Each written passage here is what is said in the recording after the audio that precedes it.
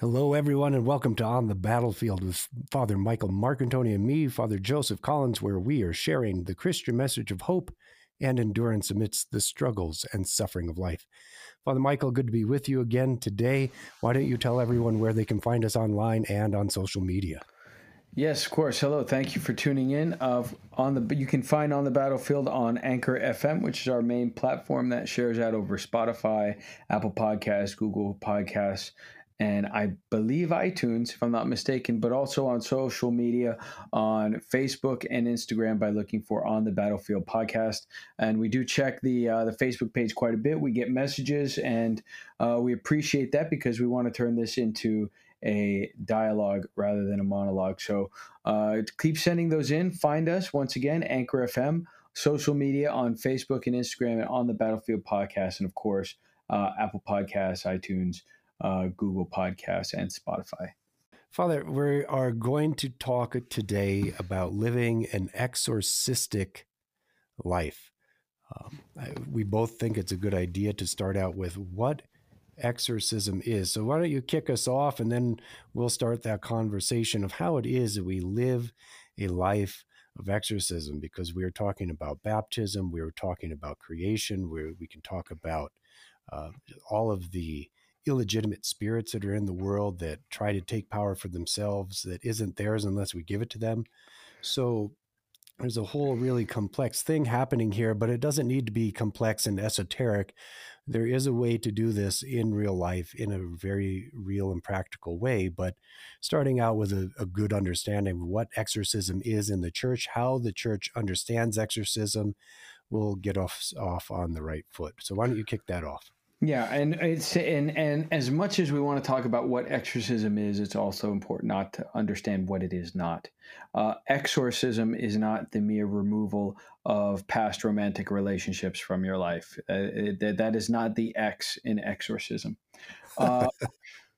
But actually, there are a lot of misconceptions about exorcism. So exorcism is definitely not what we see in Hollywood.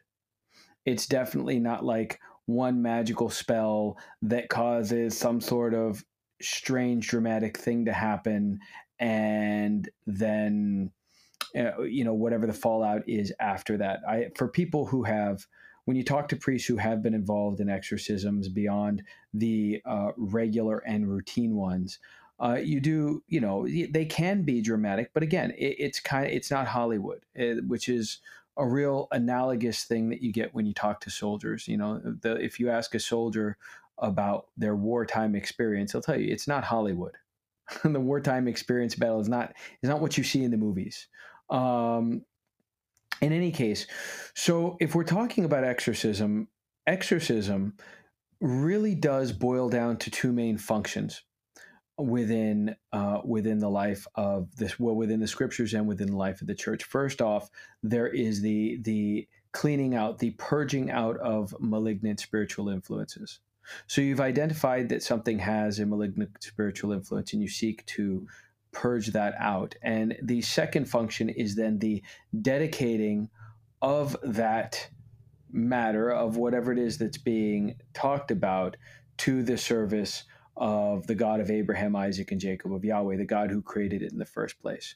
When you're looking at Scripture, you're looking at this idea that sin is not merely a breaking of the rules, but rather it's this very real and malignant spiritual influence that has a predatory character. At last week's sermon, I spoke about this, and people hear me talk about it a great deal. But for example, the first time sin is mentioned by name is in the narrative of Cain and Abel in Genesis. And God says to Cain, before he commits the world's first murder, sin is a croucher at the door, and its desire is for you. And the word croucher there is robles, which was an Akkadian demon that hunted by lurking in doorway, entranceways, and corners, and seeking to pounce on its prey. It was predatory language.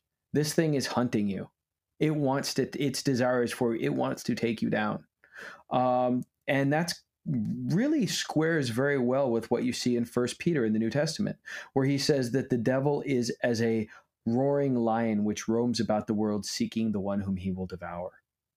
Or you go to James where it says that which overcomes a man enslaves him.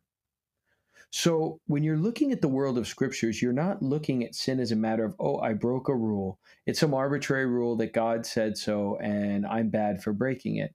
It's no, you have a malignant spiritual force in the world that's very real and that seeks to get its tendrils uh, in and cause chaos and death and corruption through as many means as possible, through any means necessary. And one of the main tasks is to cast it out. It's also illegitimate. This world belongs to God. Behold, Psalm 118. Behold, O Lord, all things are your servants. Or Psalm 25. The earth is the Lord's and the fullness thereof. Well, if the earth is the Lord's and the fullness thereof, what place does the devil have? What place do the demons have? Well, they really have no place. However, we as his image and likeness have tragically allowed them a certain foothold within our reality that has not been shaken because we keep letting them in through this thing called sin, through this participation in their action. So in exorcism, we clear out that influence, we clear out that presence, but then it's not just to say, okay, it's gone, and then you go about life like nothing happened. That's what Jesus talks about. I believe it's Matthew 7, where he says, when a demon is cast out, it goes and wanders through deserted places. And then finding no rest, it seeks to return to its previous home. And if finding it swept and in order, it brings 7 more spirits more wicked than itself. Right? So there's this idea that you don't just create a void and a vacuum for it to be refilled, but instead you're clearing out the illegitimate, malignant spiritual influence if in order to reconsecrate whatever is being spoken of to the God who created it to begin with and to whom it properly belongs. This is why Romans says that all creation groans waiting for the revealing of the sons of God. All creation is groaning under this weight. And Father, the reason that I said the standard exorcisms, you and I, as priests, we perform exorcisms at every baptism. The Indeed. baptism begins with exorcism. The making of a catechumen. Yeah, and by the way, and I know this is not standard practice in our jurisdiction, but for adult catechumens, I even if they're going to be chrismated, I will do that service separately. I do the same thing. We just did one on Sunday. I do them entirely separate and make them a catechumen and then let them be a catechumen until they're ready to be brought into the church, either through the enlightenment of baptism or the enlightenment of Holy Chrismation. Yeah, that's exactly the same thing. Yep, that's the exact thing I do. And I mean, again, if we believe these prayers are beneficial and useful, why would we? And someone's going to be a catechumen. Why would we withhold that and not do it properly? And if we don't believe that these prayers are beneficial and useful, why are we doing them at all? So either we take it seriously or we don't. But not only is the person exercised, but if you look at baptism, lots of stuff is exercised. The water is exercised. The water is blown on and exercised several times. And the priest prays, let no unclean spirit descend with him who is about to be baptized into this water, no demon of confusion, all of these demons are cast out and the water is crossed. And then the priest finally says, manifest yourself, O Lord, in this water. Like it's only the blessing of God is only called down after this water has been cleared out and consecrated to God. And that's, when you read through the liturgical text, the oldest liturgical text, both East and West, that was a standard type of formula. In the Orthodox Church, it still is for the traditional blessings. With Western Christianity, it's rarely seen, unfortunately. But yeah, so that's and the reason why this has to happen more than once is because we don't stop sinning, because we don't stop letting those illegitimate tendrils take hold. If we were to maintain the our pledge spotless and our baptismal garment undefiled, and keep the covenant flawlessly from baptism to death, then maybe there'd be no need. However, that's not what happens. And we find ourselves in need of repentance, which means we find ourselves in need of these prayers and in need of these blessings. Um, uh, One of the, as a matter of fact, if you read through the prayers of blessings of homes and blessings of businesses, the exorcistic language is there.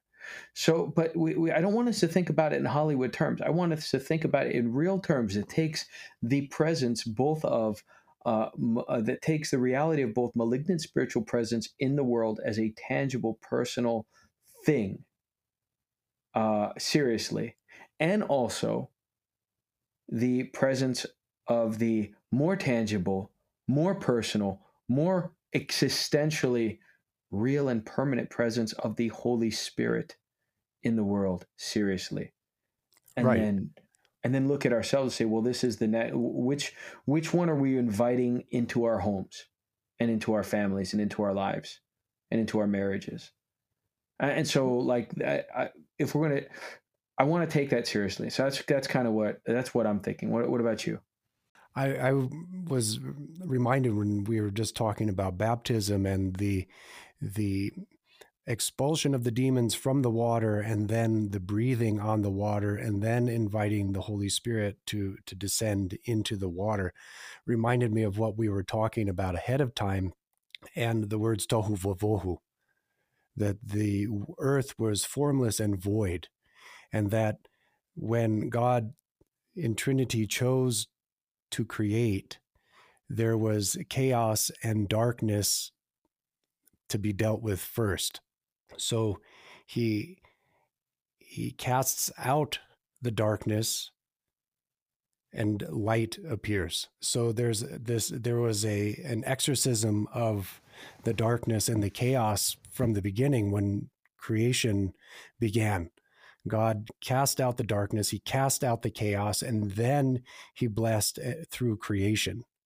And that's exactly what the baptism is envisioning and picturing, is that same sort of creative act is happening right then and there. There's a recreation story happening in baptism. And that's a very real and tangible thing where you're casting out the darkness, you're casting out the evil, and replacing it with life and light and order.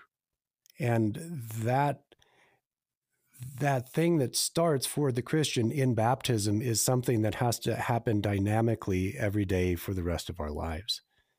Is that recreation through repentance, recreation through the casting out of chaos by means of ordering ourselves according to the will and the presence of Jesus Christ through the Holy Spirit. That's what I think you were just talking about to everybody listening, is that this can be real, that sort of order can actually exist in our lives. It's not some esoteric idea, but really an actuality that can be practiced and lived.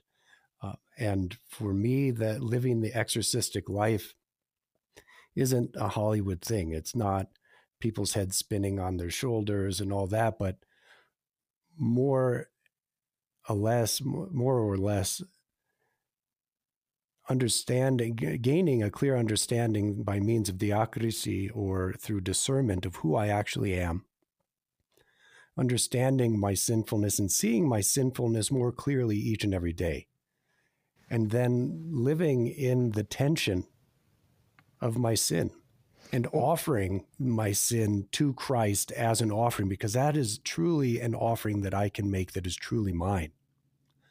I can offer to Christ my sin because my sins are uniquely mine and they need to be offered to him each and every day, which means that I'm admitting and understanding and acknowledging and accepting my faults.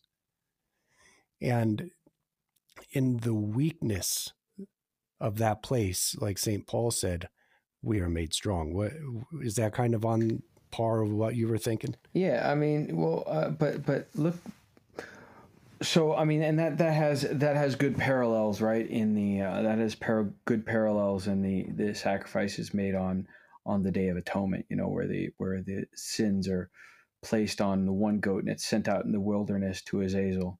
But that's not the goat that's sacrificed, right? The goat that's sacrificed is the one that's dedicated to Yahweh. And so, but what you're talking about, what you're really talking about, is this this notion that, um, again, my sin is not just, it's not just breaking some arbitrary rule. It is building a spiritual template, that will, a metaphysic that will undergird the reality in which I exist and the reality that I bring into the lives of everyone in my sphere. You know, if the spirit, if the demon of rage and hostility and resentment is something that I never exercise and expel from my life, well, I mean, that culture is going to permeate the household, right? And then it sinks its claws into your kids. But it's really, this is where we see the beauty of God's healing for us, because He's not looking and just saying, well, let's deal with these symptoms and kind of just make things nice and superficial. Like this reading coming up in the gospel for this Sunday, where the paralytic is healed, and Christ says, your sins are forgiven. Well, I mean, there's no record of this guy sinning except that he's a human being. And the Pharisees are like, who are you that you forgive sins? And Christ's like, well, which is easier, to say to him, your sins are forgiven, or to say, get up and walk? But the Son of Man, that you may know that the Son of Man has this power. Rise, take up your bed, and go. Well, but that's the same thing He says to us. Like, look, I want you to get up and go.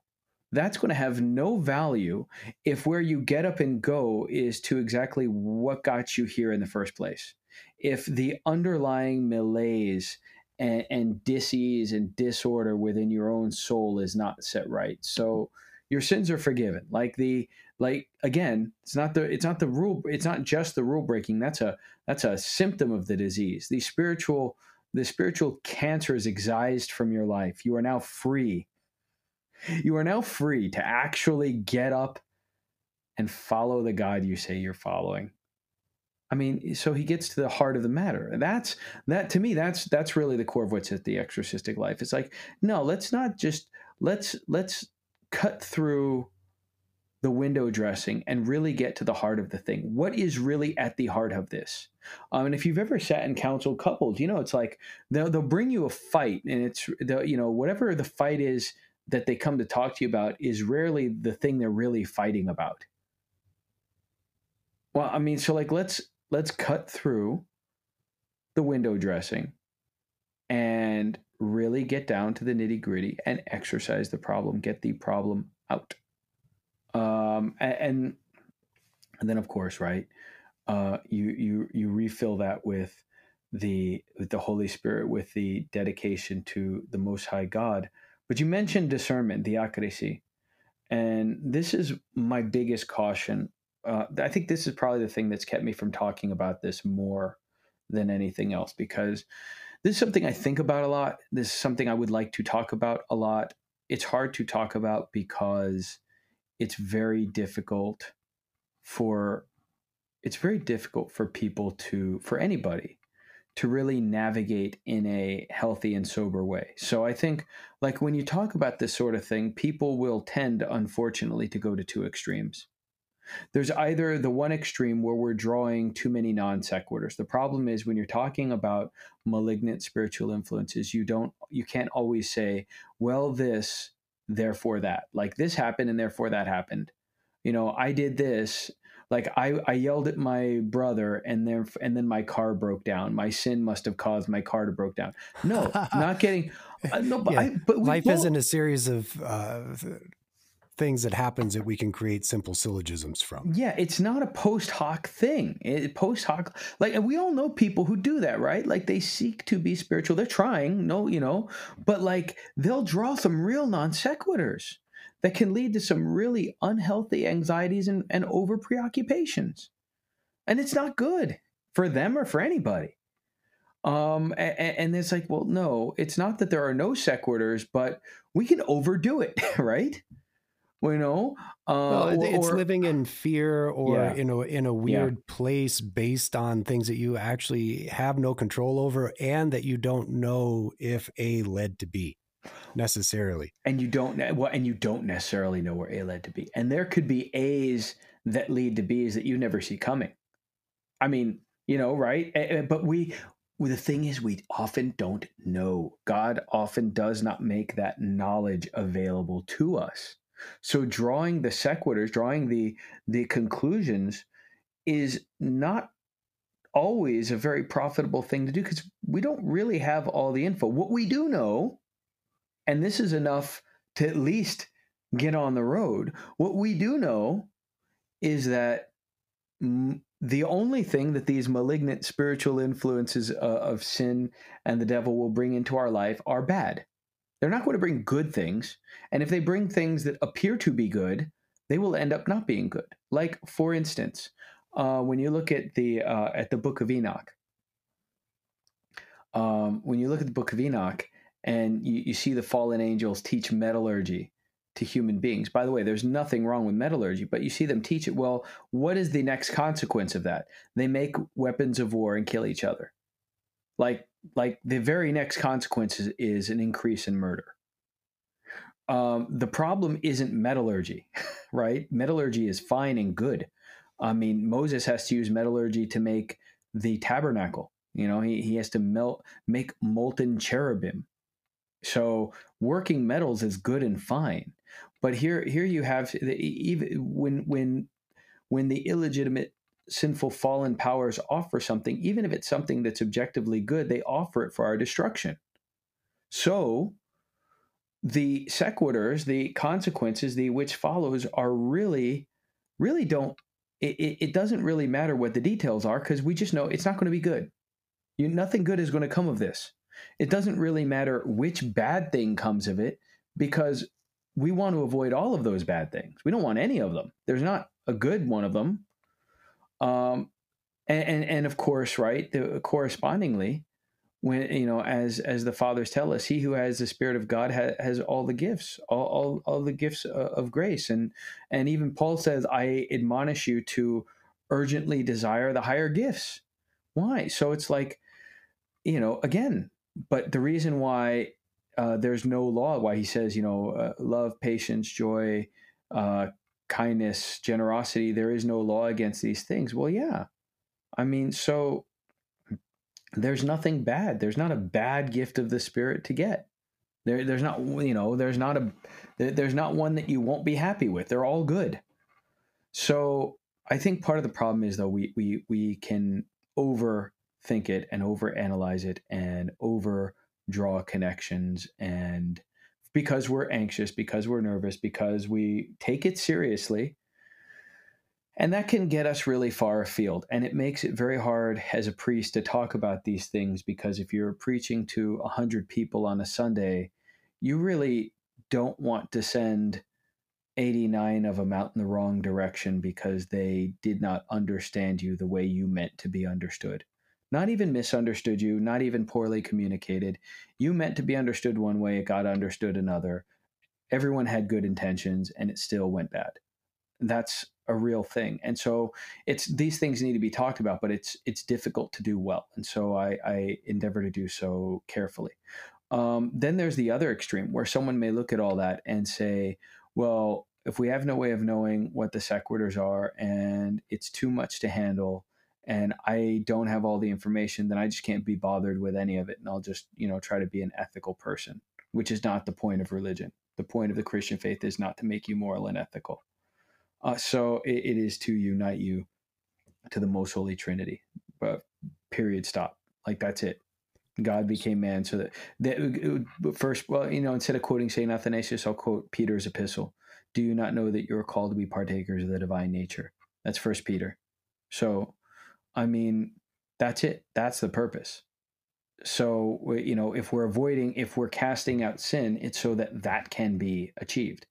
be that so that you can be partakers of the divine nature. It's not so that you get less stuff. It's like, oh man, I've got to be a Christian and now I don't get to do all this cool stuff. It's like, no, no, no.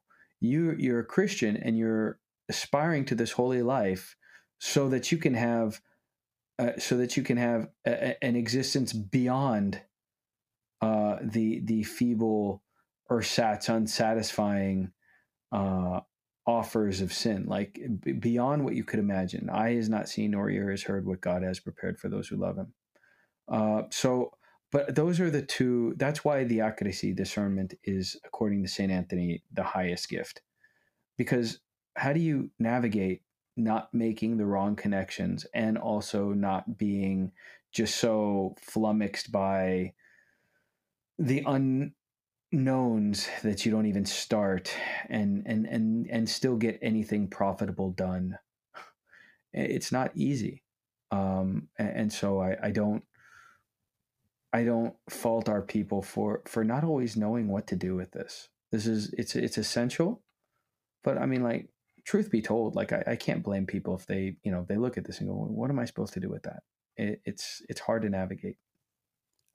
So I'm probably one of the 89 that leave not understanding. But what I hear you saying is live an ethical life and make sure you send those checks to the mega preachers that offer you health and wealth based on biblical principles and promises. No, I'm saying live an ethical life and send donations to On the Battlefield podcast at Anchor FM.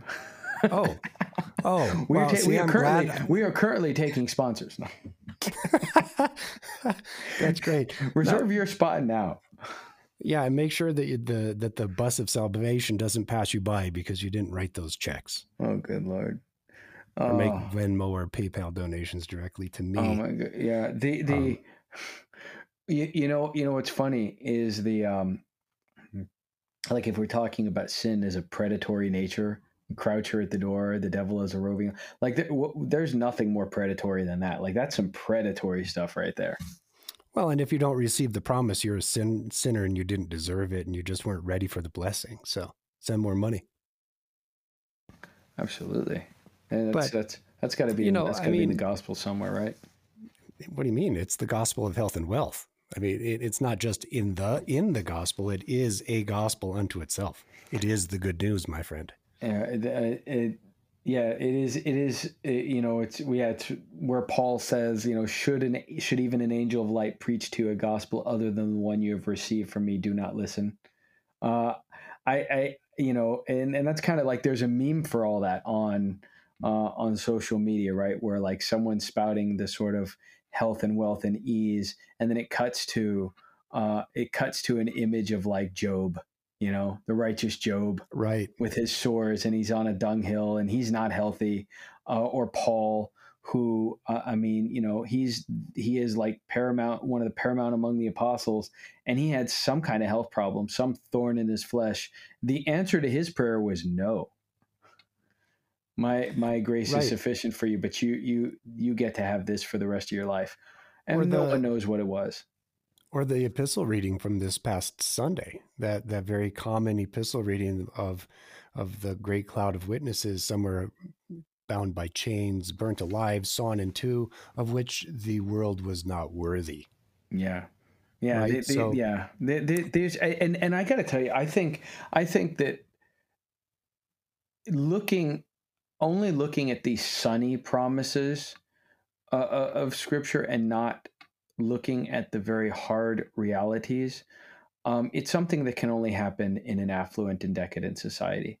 In parts of the world where hunger and thirst and disease and danger are still as real and present as they were for most of history throughout the entire world, like that theology just couldn't get legs, because people go like, no, life is hard. Tell me more about how to deal with the hardship of life, because that's a given. And somehow we have such a historical ease that we forgot about that. And it's true, like the kind of ease that we have right now in our first world North America, this is unprecedented in human history. I mean, What do you mean? it's This is the worst society that ever existed. It's incredibly unjust. yeah, God is unjust. And we should be grateful that God is unjust, because if he gave us what we justly deserved, we would not be happy with it. He forgives us when we don't deserve to be forgiven. You don't want a just God. You do not want a just God. You want a merciful God. Because if he was just, and you think that you'll fit the bill, you're in a lot more danger than you realize. It's like, you do not want a just God. You It's a want good thing that his a mercy. justice is also merciful. Yeah, But, yeah. talking about discernment, one of the critical and key things that I try to keep in the dynamic tension of my life is when discernment is coming, that I have to remember what the Lord said in the Garden of Eden to Adam and Eve. Is their first sin was to be able to discern in a way, because the tree was the tree of the fruit of the knowledge of good and evil. So what they desired was wisdom.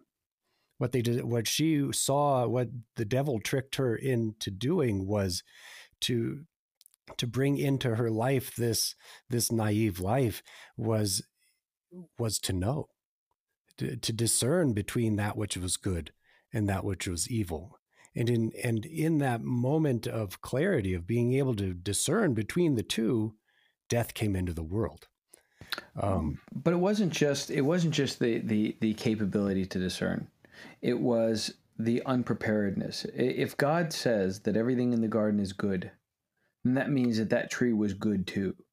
The fathers, Right. this is a point made in Orthodoxy, that tree would have been given to them as well, but in due course.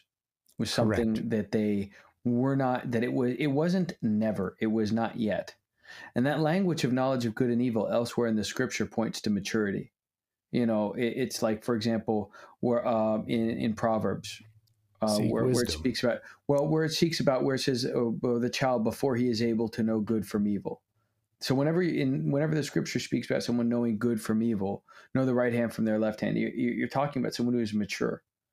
And so you have a very real image here of you have not got in here yet. And what the devil is doing is what we were saying earlier, right? With the example of metallurgy and weapons of war. What the devil is doing, he's taking something that's good, something that will be theirs in due course, and he's giving it to them out of season.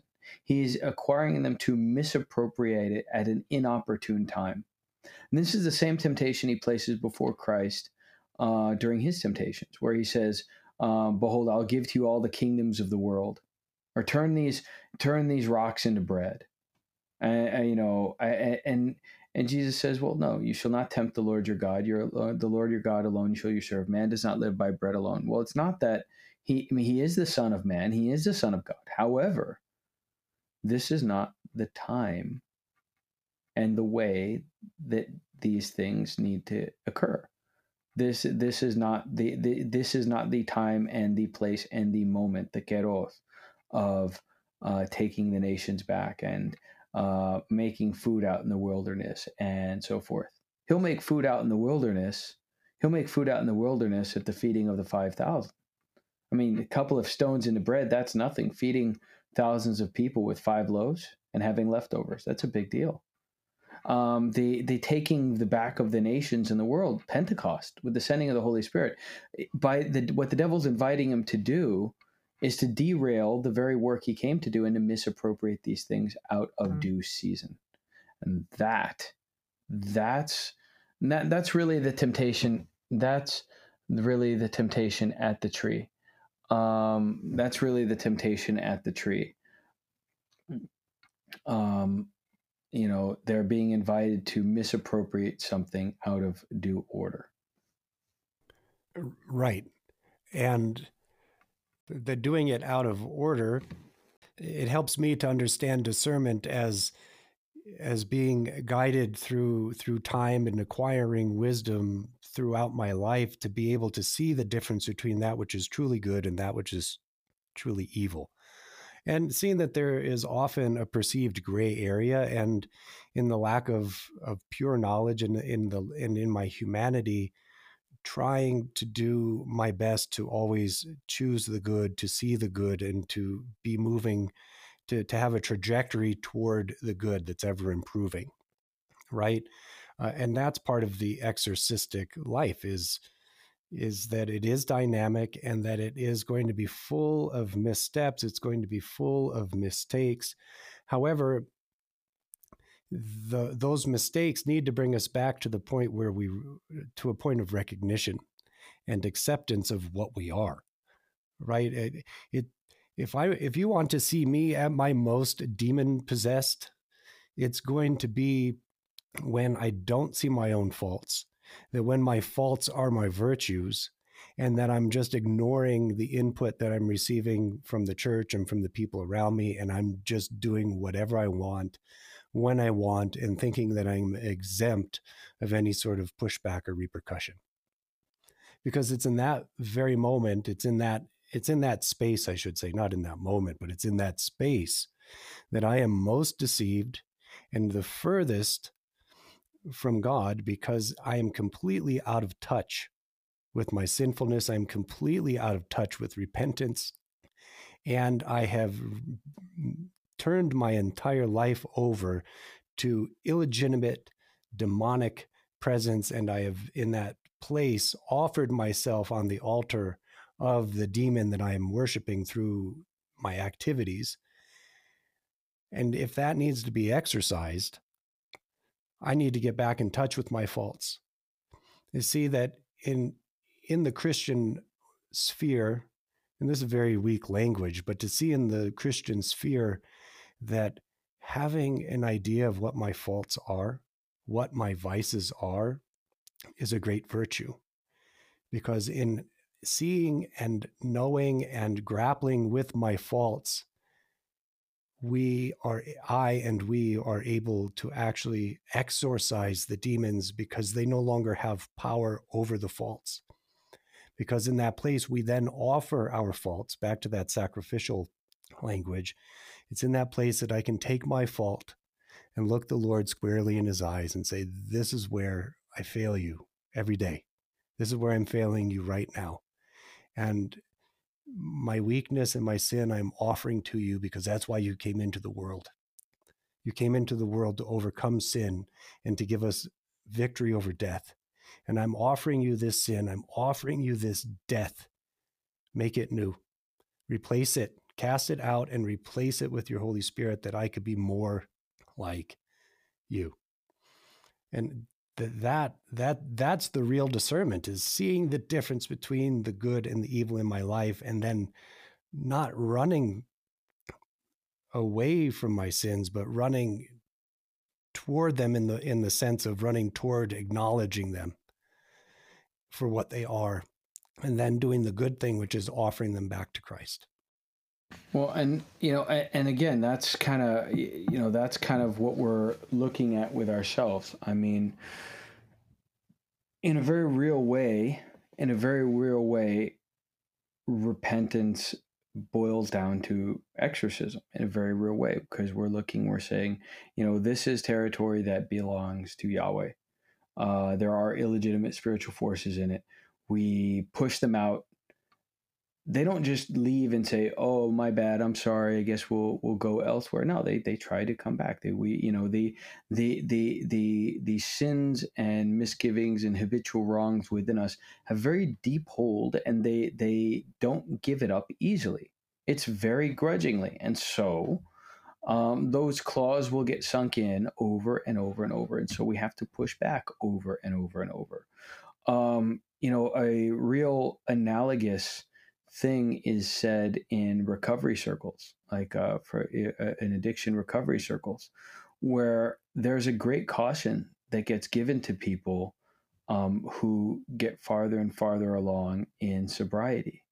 And they will warn you that if you relapse, the relapse will be worse than however things were back when you were drinking, because the strength of your addiction, the strength of your alcoholism has continued to increase. You haven't been feeding it, but it hasn't gone away.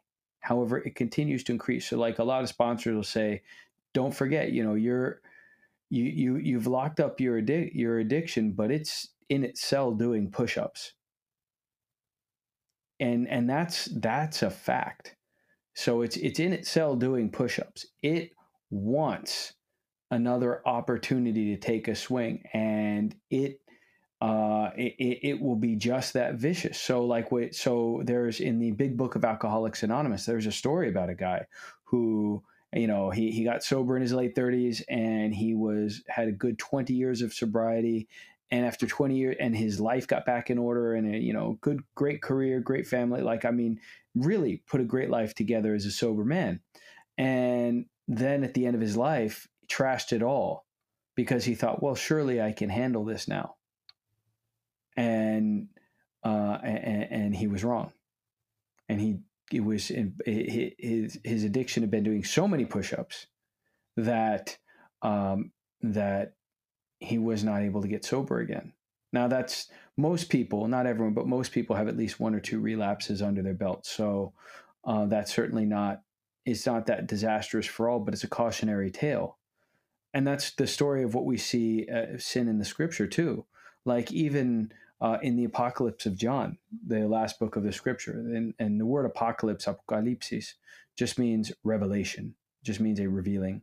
And it's really interesting. The title of the book is it's attributed to John as the writer, but if you read the title, it's the revelation of Jesus Christ.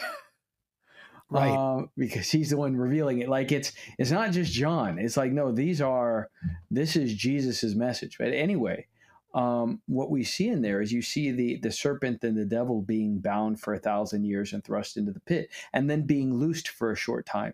Well, what does he do as soon as he's loosed? Well, like any angry prisoner, he wants to lash out at his jailer as quickly as possible. And get as much fury out as possible, especially if he knows he's going back in. Like go down, and so that's the way that these sins function in our lives. It's like, okay, if you say to yourself, okay, I've dealt with that, I'm done with that, and you think that it's not dangerous anymore, you're kidding, you're fooling yourself. You're not only are you wrong, but you are lying to yourself, and the father of lies wants you to believe that lie. The people who truly achieve greatness and holiness, they don't let that guard down. They don't take a break from their watchfulness. They're looking and saying, no, whatever the sins are that you look down on someone else for, that could be me tomorrow. So let's be watchful today. And that's that continuous struggle, that truly continuous battle. I think we would really see it for what it is if we did not reduce sin and virtue to mere ethical qualities. If we really saw them for the living and vibrant, active, spiritual forces that they are, we realize, the things we think and say and do are much more consequential than we believe, and of equal consequences, knowing like where those boundaries lie. So again, that comes back to the discernment we mentioned earlier. It's like, well, how do you manage this? Because the worst thing we can do with this is start to paint some lofty cosmic picture that also doesn't accord with reality. Like it needs to be tempered with reality. So we have to look and say like for example, if you're counseling someone on sin and they're saying, oh, well, I don't really have a problem with, I'll just pick on temper. Temper is such an easy one. It really is. It's such an easy one to use as an example, because we've all been there, and it's also like it's a pretty easy one to analyze. So I don't really have a temper on your problem, but your relationships are unmanageable. conversation with your spouse is not improved, but done the opposite, well, if it's making your life unmanageable, then it is a problem. And if you don't think it's unmanageable, would the people in your life think it's unmanageable? Like, that's the other thing. It's like, oh, you don't think that you're an angry father. Well, let's see what your kids have to say. What is their recollection of the tone in the house? You know, um, and looking at that is painful. Looking at that is so painful and so gut wrenching that it's easier to not do. So Um, when we get angry, I mean, this is really practical. I think a lot of people have anger issues. A lot of people, to varying degrees, obviously, but rubber meets the road time. What are some practical ways to exercise anger? well, so I will, because I don't have it in front of me. But what's very interesting. So if you look at if you go to volume 1 of the Philokalia, Saint John Cassion's list of the 8 demons that plague the monks, and and he doesn't just list them. He gives like a whole, sometimes page on each one of what they do to fight it. And I would encourage people to look in there under wrath, because that's the list that will become the 7 deadly sins 2.5 centuries later in the West. Um, but I'm trying to remember. I'm trying to remember. I also want to say Saint Maximus the Confessor, when he talks about it, it says a similar thing, and he says something to the effect of, and I'm not remembering well, but like, for example, so anger and resentment are cast out by what?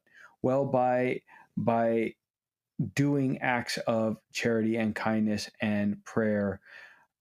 So basically, by forcibly doing the things that run against the inclination of the sin. I mean, and I think that's what it boils down to. It's like, I want to lash out at you. Now I'm forcibly going to do things for your benefit. You know, Yeah. I want to break you down. I'm going to forcibly build you up through prayer. Well, remember that Jesus says that the kingdom of heaven suffers violence and the violent take it by force. So if you say to me, Father, I'd have to force myself really hard to do anything good for my wife when I'm so resentful with her, well, the kingdom of heaven suffers violence and the violent take it by force. It's not given to you on a silver platter. That goes back to the problem we have that you brought up with, like the ease and prosperity gospel of America. It's like we expect it. We expect this to be handed to us on a silver platter, and it's all easy going. And nowhere does the scripture even hint that it's going to be easy going. Jesus may say, behold, my yoke is easy and my burden is light. It's still a burden, man. And it's still a yoke. And you only put on a yoke to do work, and work is hard. I mean, so like, we've got, I think we've got to look at that. But where the devil is incredibly foolish is, I think the exorcism, the solution to most of these pathi, to most of these passions, lies in going contrary to them. You know, so it takes some discernment. It takes some absolutely, introflexion. absolutely. It takes effort. But Yeah. you're So going to there's see, no silver arrow, is no, what you're saying. no silver bullet. But you're going to see stuff, if you're really serious about it. You're going to see stuff that you hate about yourself. And you will encounter the devil under his oldest title, the accuser, because you will begin to see your faults and failings, and he will not stop whispering them in your ear.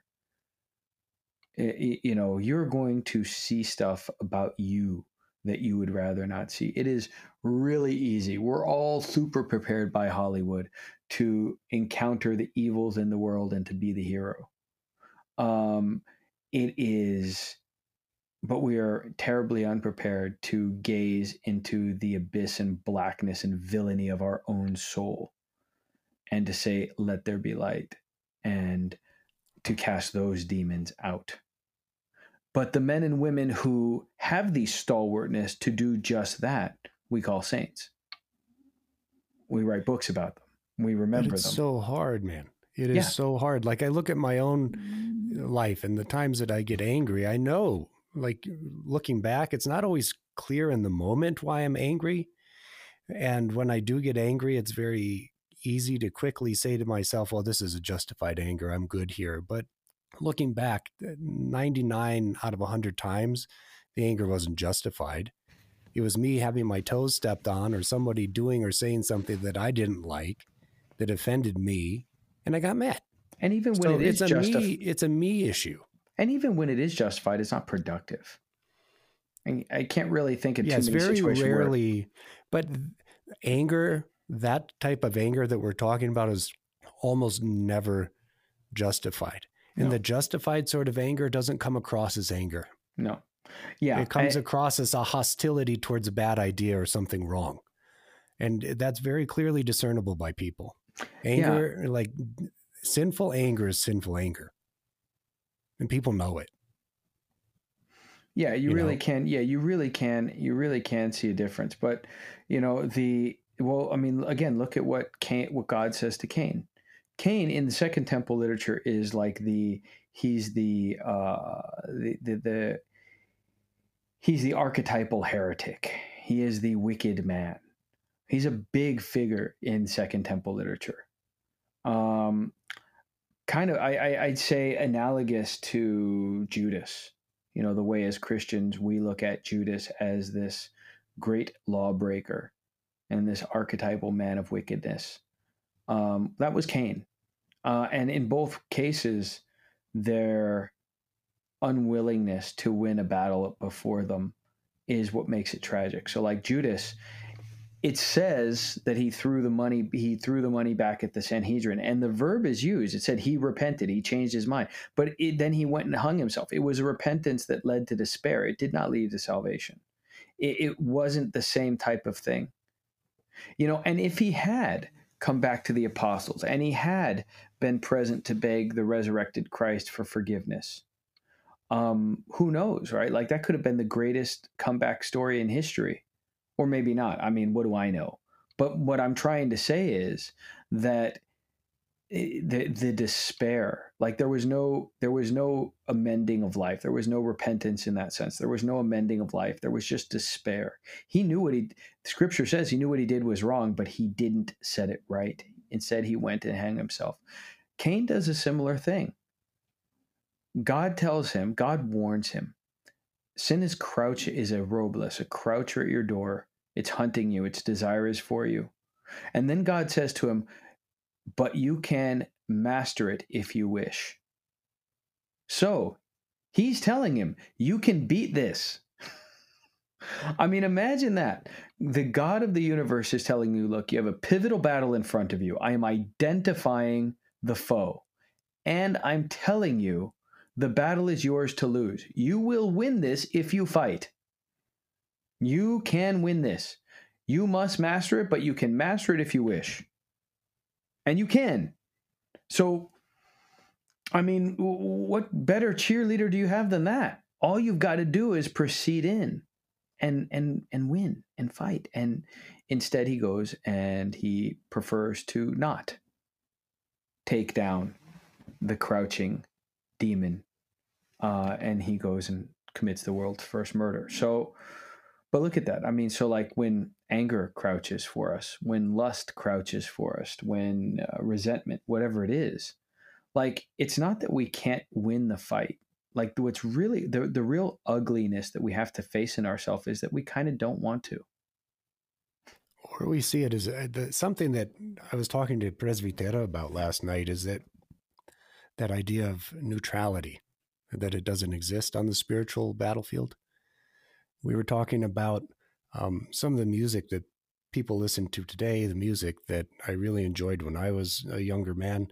And one of the artists that came up committed suicide, was drug addicted, just a train wreck of a life by all accounts. That when we put ourselves into the sphere of that music, not only are we giving our soul to the music, and we know that Lucifer is a musical being and that he can really abuse and misuse music to attenuate our souls in a negative direction. That's an ancient theory from the time of the Greeks and before. And the church uses the same idea to write her music to bring our souls into a godly space. But anyway, the music aside, the actual notes of the music aside, when I choose to listen to the lyrics and the glorification of death and suicide and sex and drugs and whatever else, I can pretend that that music is neutral and that it isn't a real big deal.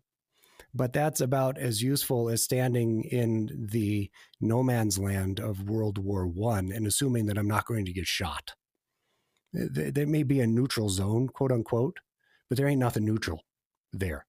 So sin is just as much, what we're talking about is also our complacency and not seeing that this exorcism has to be also awareness on the field of keeping your head down and making sure that you're not doing stupid stuff that's going to get you shot, right? Well, yeah, I mean, here's the thing. If we're saying that the first task of exorcism is to retake occupied territory, like, let's speak of it that way. Like, I mean, that the earth is the Lord's and the fullness thereof. So this belongs to him. You and I, we are his image and his likeness. We belong to him. So to the effect that we have allowed the illegitimate spiritual malignancy of sin to come into our life, you're talking about occupied territory that does not belong properly to the one that has it in his hands. So the first step is clear out the occupiers. I mean, it's guerrilla warfare. You clear out the occupiers. And that's the first thing. Well, then you got to be really careful not to just let them back in. Right? Like, that's one of the reasons why, I mean, from an earthly perspective, post-war alliances and treaties are so tenuous. Because how do you know that's not a literal Trojan horse to just let the enemy back in? I mean, there's a reason why that image from Homer's telling of the Iliad is so eternal. Again, how do you know that you don't that's the real fear. That's a real part of the fear. Like, how do you know that you're not just unwittingly courting disaster right back in? And by the way, in a worse way than before, because your prisoner's been doing push-ups. They're waiting. And once they're past the defenses, I mean, they're going to wreak havoc with a vengeance, literally. So, like, violent. But the problem is, we also can't squirrel ourselves away and live in this terror of everything is the devil, everything is evil, and where we're just that's the other extreme to it, right? I mean, we can't cloister ourselves away and never turn on the radio and listen to music. I mean, that's the other extreme, and that doesn't work either. It's self-awareness, though. It's it's a constant mindfulness, a constant watchfulness that we are at war, that there are snipers on buildings and people around the corner waiting to pounce and destroy us. I mean, does life need to be enjoyed? Yes. Can life be a happy and wonderful and blessed thing? Clearly, of course it can. But that's because, like John said, greater is he that is in you than he that is in the world, right? I mean, living in fear is not God's intention. But overcoming the one that is in the world is God's intention. His intention is that we become like him. Right? So, what's really interesting? Because, I mean, there is also where the apostle says, behold, you have not been given a spirit of timidity, but of boldness, right? But of boldness and strength in Christ. But what's really terrifying is in the apocalypse, once again, back to the apocalypse of John, towards the end, there's a paragraph where it talks about these various groups of people that will not inherit the kingdom of God. And right at the front of the list, one of the first words, I don't remember it's the first or second, but one of the first words is Dilion, cowards. Like, look at that. Cowards is on that list. And we're not talking about people who are like, you know, they'll start a fight with anybody in the bar. Like, can you look into the blackness of your soul and see the consequences of where you've let sin in and how much ruin that has wreaked in your children's lives, and still get up and repent and face it before your God and do everything in your power to turn that ship around? Or are you too much of a coward? It's easy. It's actually really easy to go pick a bar fight. Like, that's not hard to do. But can you face the blackness in your own soul? People will drink and drug that away to no end. So it's a real. So there's a real warning against that spirit of timidity, and it'll disguise itself as like humility, and it's not. I mean, that's the thing. The devil's a liar. He's never going to tell you. He's not going to tell you what he's actually doing. But I think that's where we should leave off. I mean, we're asking people to take a strong, sincere, repentant look at the spiritual influences that they invite in their life in every manner of way, through every aspect of life, and to clear out the bad, to reconsecrate, well, like the liturgy says, commit ourselves, one another, and our whole life to Christ our God. And because that covenant on our end will be shaky, to keep refighting that struggle tooth and nail, because we'll lose ground and regain it. We'll lose ground and regain it. We'll lose ground and regain it. And we have to accept that that is the battlefield reality of life. And if we accept that, then we can stand before Christ and hear him say, good and faithful servants. So I think that's where we should leave off. And but let's come back to this topic, because I think it's not talked about enough, but this is the real brass tacks and bottom line of all of the spiritual stuff we say and do. Because without this, right, you're just talking about an ethical and moral system. If you don't have the spiritual world, then you're just talking about, how am I a nicer citizen? And when did we see you, Lord, and not do those things? Yeah, I mean, if it just stops there, right? I mean, and let's be clear, like that element, right? The element of doing good does exist, but even check out Jesus's example there in Matthew 24. When did we see you and not do those things? And then that's the goats, right? During the sheep and the goats, and then the sheep say, "Well, when did we do these things?" Not the greatest of all time either. Yeah. And of course, the sheep, they say, "Well, when did we do these things?" And they're both told, whenever you did or did not do these things to the least of my brethren. But in actuality, that example bolsters what we're saying, because what Christ is telling them, even this most humble of actions for the very least of the brethren, has spiritual resonance and consequence. What you are doing has spiritual consequence. So whether you're doing it or not for the least of my brethren, whether you're doing it for your own self-aggrandizement, it is not neutral. Like even this thing that would be very easy to turn into a social ethical gospel, even Jesus is saying, no. The consequences are eternal. Because again, unless you posit that, even that parable doesn't make sense unless you're looking and saying there's no spiritually neutral ground, and this all has consequence. So even there, it's like, no, the least thing, it counted on a cosmic spiritual scale. So I'd say, yeah, the Christian is called to an exorcistic life, to take and retake that ground for Yahweh, which is presently occupied quite illegitimately by the destructive force of sin, which of course is weak and impotent before his might. However, we trade that to share in its weakness through the gratification that it offers. So this is something I think we should definitely come back to more, because it's the only thing that makes the whole spiritual life actually make coherent sense. I'm with you. Awesome. I'm totally with you. I've got some stories I could tell, but we'll leave those for a different chapter. Father, why don't you tell everyone again where they can find us online and on social media? Yes. All right. Once again, do please find us on Anchor FM, as well as Spotify and Apple Podcasts, and on social media, Facebook and Instagram on the Battlefield Podcast. Send in your questions and comments, and do share this out.